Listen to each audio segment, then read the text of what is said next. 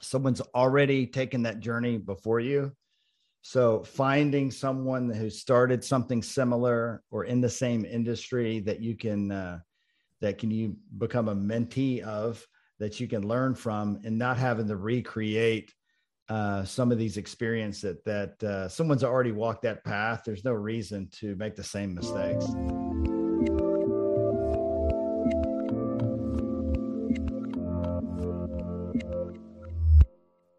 Hey everyone, this is Devin Miller here with another episode of The Inventive Journey. I'm your host, Devin Miller, the serial entrepreneur that's grown several startups into 7- and 8-figure businesses, as well as the founder and CEO of Miller IP Law, where he helps startups and small businesses with their patents and trademarks. If you ever need help with yours, just go to strategymeeting.com, and we're always here to help. Now, today we have another great guest on the podcast, Robert Hartline. And Robert went to high school on a military base in Germany, graduated high school, went to school in Tennessee, and then afterwards went to Tennessee after he graduated because he wanted to go into music, only to find out that he didn't like country music, which is kind of a problem given that's Tennessee was known for. So started selling phones door to door, and over a period of time opened up, I think, over 60 stores selling cell phones, had over 400 employees.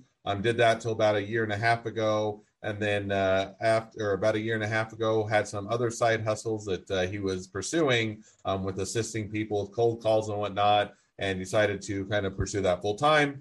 Built up some applications or software to help people do that, and have been focusing on that ever since. So with that much as an introduction, welcome on the podcast, Robert. Hey, thanks, Devin. I appreciate it.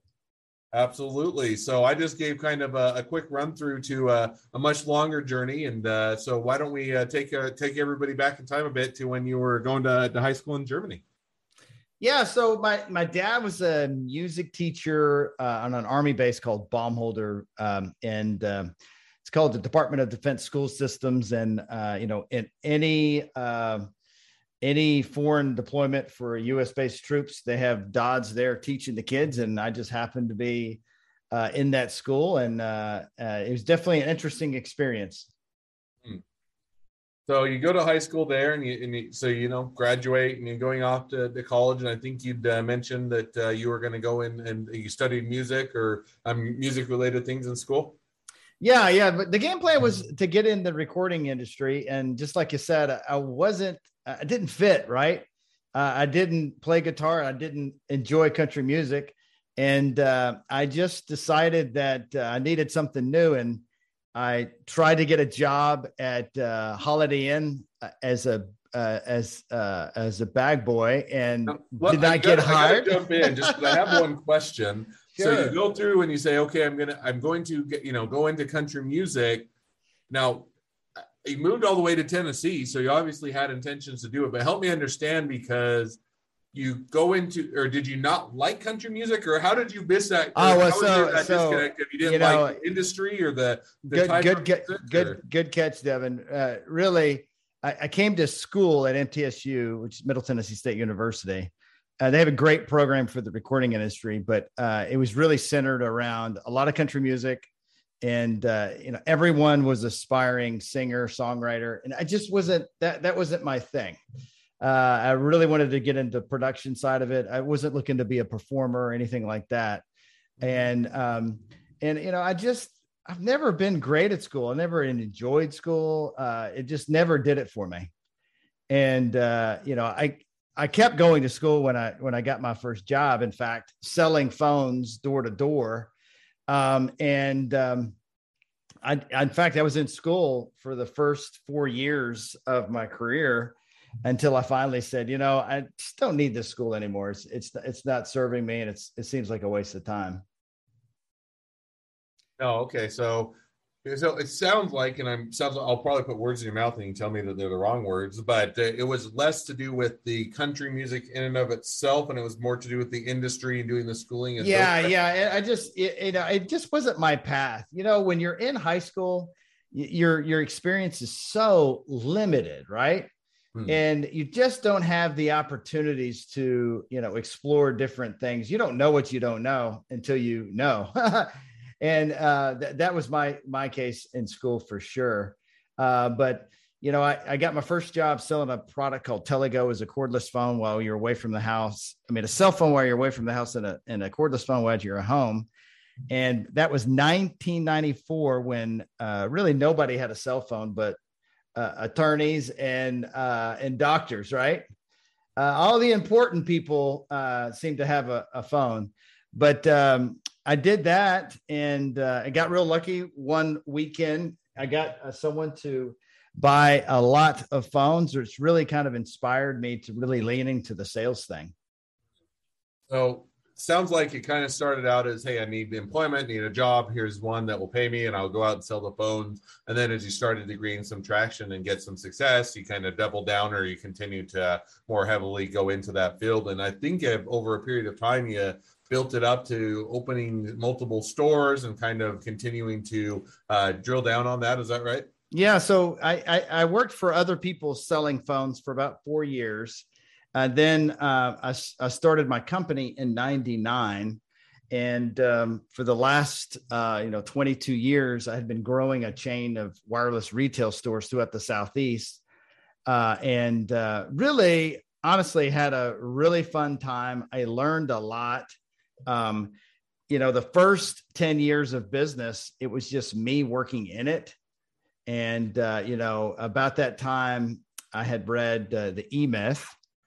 And then the 4-Hour Work Week came out similar to that time frame where I read it. And I really started getting engaged in working on the business and being very,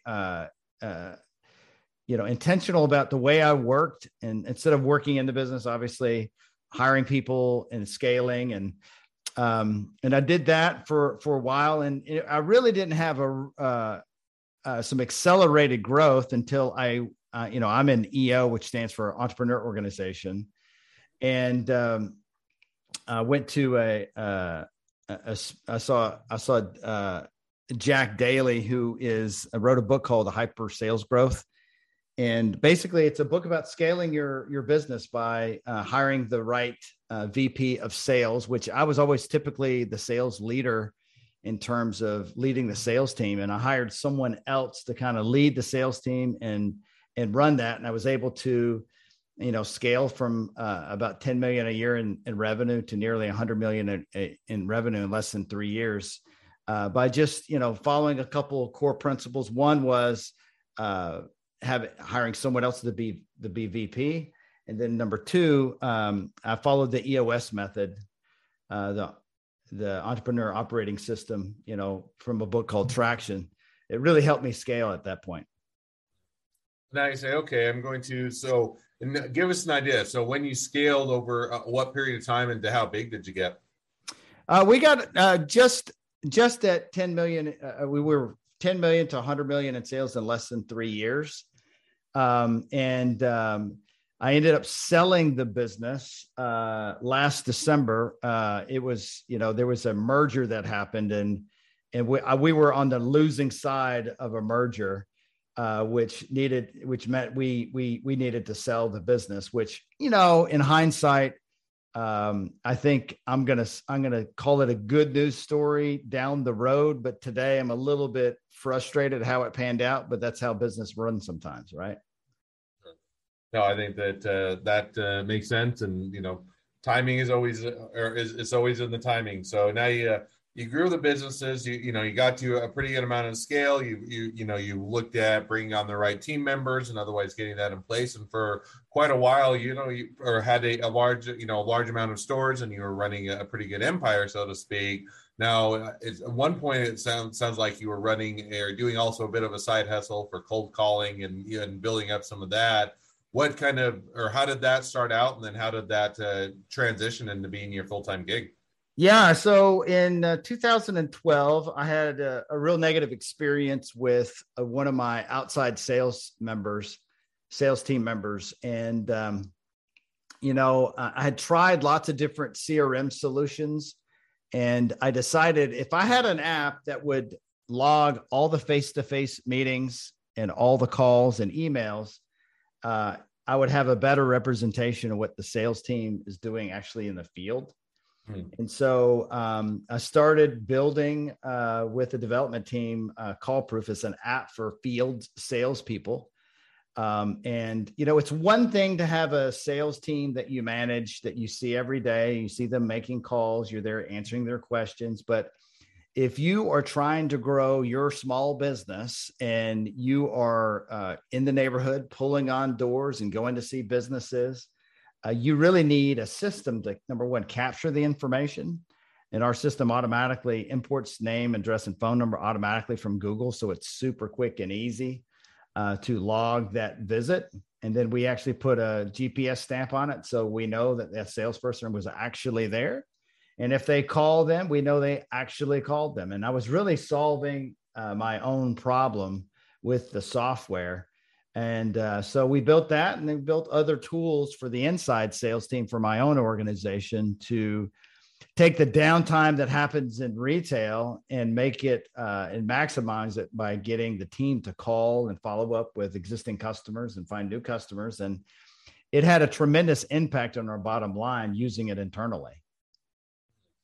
Now you say, okay, this is kind of, and a lot of times it's always interesting, you build a tool and it's for out of necessity of, hey, we need this internally. There isn't the right thing out there. And so, we're left with either not or going without or building this. And hopefully, then you build it and it has a lot more efficiency and it's a worthwhile return. So now as you're doing that, you build it internally, you start to use it, it has a good return. What kind of prompted you to say, okay, now we're going to turn that and start to sell it or otherwise market it to other businesses that may be using it? Kind of what was that trigger to say, hey, we've got all these stores, we're running it, we're using it internally, now we're going to make this into its own business? Well, honestly, I had several customers that I was selling phones to that would describe the same pain point. And it was all the same. If you want to grow your business, you can do it by you selling yourself, or you can find someone who's better at selling than you. Right. And you're not always going to find that, but there are really good salespeople out there that you can do that. And the problem that I had was very similar to what most people have. You train someone, you spend weeks and weeks teaching them every single nuance about your business. And then you send them out to the universe and just hope for the sales to come back in. And if you have a longer sales cycle, you really don't know if someone is good or not because the sales cycle is so long. Well, in the wireless business, if I go and visit with people 5 hours a day, pulling on doors, I know for a fact I will have 5 sales by the end of the day. I just know how the numbers work because I had been doing it so much, and I had, rep after rep that we would, train, onboard, and we wouldn't discover that they weren't really working for about 30 days after it was really too late, And so that's why we needed to build something. And I changed up my whole model, how I trained.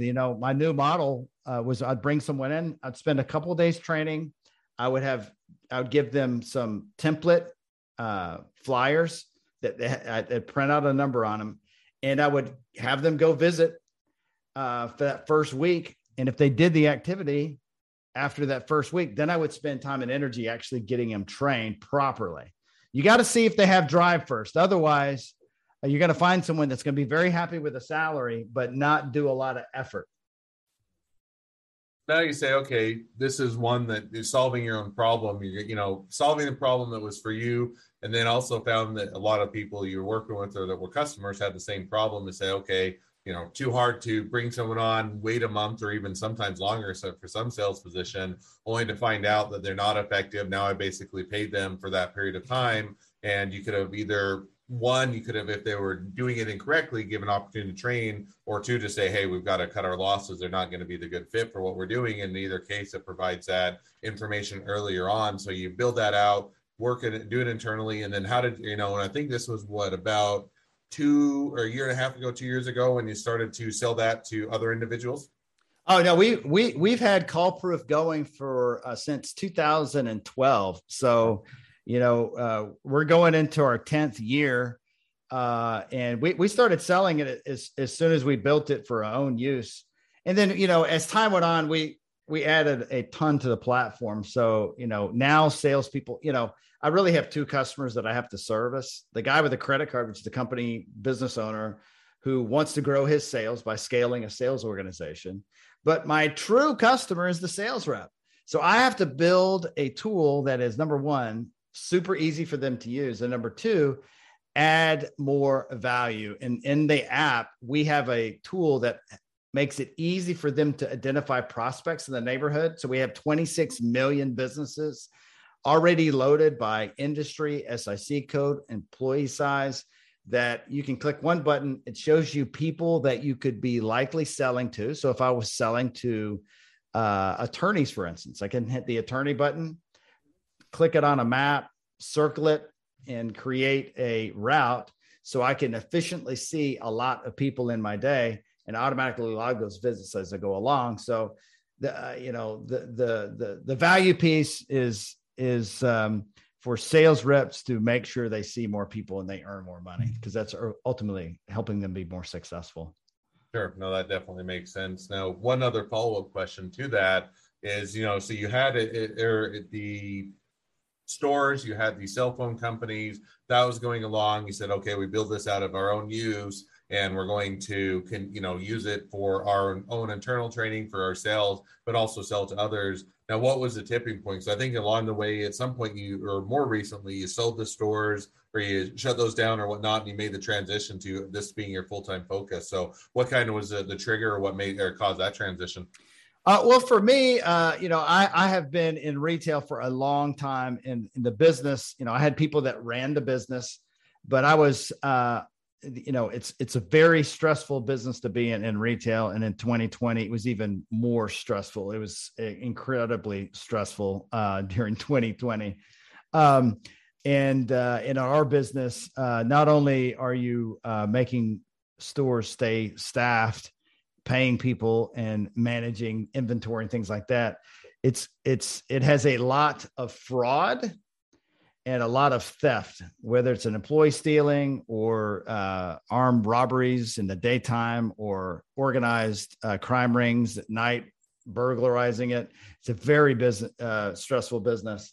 And that's ultimately when I started Call Proof back almost 10 years now. I made sure that I was going to be in a business that was not retail. So when I eventually were to sell, I would have a business that is definitely scalable, but does not have the stress on nights and on the weekends. No, I think that certainly makes sense. So now you say, okay, COVID hits. First of all, it hit retail all really hard. You're now getting impacted with other, increase in crime, theft, and other things, and the stress. And now you're saying, hey, I don't know that I want to be in the retail game. I'd rather go and focus my time and talents, fully over here. So now as you made that transition, maybe looking back just a bit, was it a good idea? Has it been one where you put your full time and focus on it, the business continued to grow? Or is it one where it's also been hit? Or, because one of the questions I had is, cold calling works great. Other than if you were in COVID, then it's also going to be a hard one because people aren't going to be opening their doors, or they may be worried, or they're locked down or whatnot. And so have you seen something to where it's still continued to be able to grow and prosper? You've had to pivot, or how are things gone there? Initially the first couple of months, we had customers that were, very worried, concerned. And then we navigated many of them into tracking their Zoom calls, and increasing the number of actual phone calls instead of, face-to-face visits. But clients quickly realized that they had to be, feet on the street, even during COVID, doing it safely with masks. And the business is growing faster than I would imagine it would have during COVID. And a lot of it has to do with the cold call. Now, I'm not talking about a phone call that's cold. I'm talking about a stranger walking in and talking about your products that you sell to anybody is the oldest strategy ever. But next to growing your business through referrals, which is by far the best way, but word of mouth, that is the best way. That next one is a physical cold call. And if you do it in volume and your team is taught the right way to do it, that constant awareness in the marketplace. If you have 100 prospects in your town that you could likely sell to, and you identify that, we help clients do that. We literally build their list. And then if you stay in front of those 100 clients in a nice, steady tempo, you're bound to crash into an opportunity and close more business. And so that's why people kind of flock to some kind of way to grow their business. And of all the tools you see online, like a drip sequence or, all these wigs bang things, whether it's Google AdWords or Facebook or online marketing, all those things can work. But right now there's a business in your neck of the woods that are a few blocks away. If you just pull on that door, hand out a card, there's an opportunity waiting for somebody. No, I think that definitely makes sense, and sounds like it's a great and ongoing opportunity. So, well, with that, now as we've kind of caught up a bit to where you came from, what your journey is, and bringing it up a bit into the present, it's a great time to transition to the two questions I always ask at the end of each podcast. So the first question I always ask is, along your journey, what was the worst business decision you ever made, and what did you learn from it? I can look back and tell you some of the worst business decisions I made was under the influence of alcohol. Absolutely.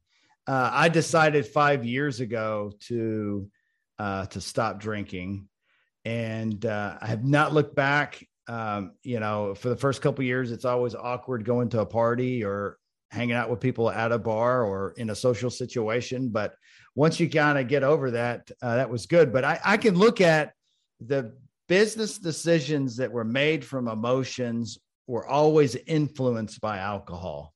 And so I always say, whenever I have that question from people, and I've made a ton of mistakes, but I look at all of them and go, well, why did I make those? And it seemed to be a reoccurring theme that alcohol was involved in some way. Well, it sounds like it's a lesson, and what's interesting, and I said, I personally don't drink any alcohol, but the industry that I'm in, which is a legal industry, has one of the highest alcohol or people that turn into alcoholics rate. And it's one where attorneys more often than not are in that same field of where when you have alcohol involved, it affects their practice. And that's oftentimes what leads to attorneys' downfall. So I think that there's a lot of wisdom in that, of looking and saying, hey, what are the causes or the reasons why sometimes things don't work out or I make bad decisions, and then how do I remedy it? So I think that's a great takeaway. Second question I always ask is, if you're talking now to somebody that's just getting into a startup or a small business, what would be the one piece of advice you'd give them? Number one, someone's already taken that journey before you.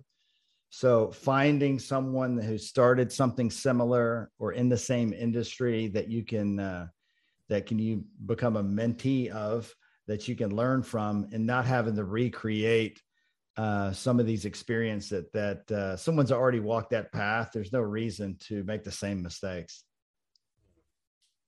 No, and I think that oftentimes there's two ways that you can learn from mistakes. You can either learn from the mistakes of others, or you can go and make the mistakes yourself. And one certainly costs a whole lot more time, money, and effort, which is doing it yourself and learning them the hard way. Now, sometimes there are some lessons that you just have to learn because it's one that you're not able to learn from others' mistakes until you make it yourself. But a lot of times I think that there's ability to see what others have done, what other mistakes they made or missteps they've had, and then be able to say, hey, now learning from that, I can get that much farther ahead and not have to recreate those. So I think that's a great takeaway. Well, as people want to reach out to you, if they want to be a customer, they want to be a client, they want to be an employee, they want to be an investor, they want to be your next best friend, any or all of the above, what's the best way to reach out to you, contact you, find out more? Yeah, absolutely. Best is email robert@callproof.com. All right. Well, that's an easy way. Definitely encourage people to reach out, make those connections. And if you're in the market for assistance in cold calling and sales, and then his product would be beneficial, certainly a great connection to have. Well, thank you again for coming on the podcast. It's been a pleasure. Now, for all of you that are listeners, if you have your own journey to tell and you'd like to be a guest on the podcast, we'd love to have you. Feel free to go to inventiveguest.com, apply to be on the show. A couple more things as listeners, make sure to click subscribe, make sure to make sure, if I can not get tongue twisted, make sure to click subscribe, like, and leave us a review, because we're really looking to share all these awesome journeys with all those other entrepreneurs out there to help them along their journey as well. So make sure to do all three of the above. And last but not least, if you ever need help with patents, trademarks, or copyrights, feel free to go to strategymeeting.com, grab some time with us to chat, and we're always here to help. Thank you again, Robert, for coming on the podcast, and wish the next leg of your journey even better than the last. Thanks, Devin. Take care.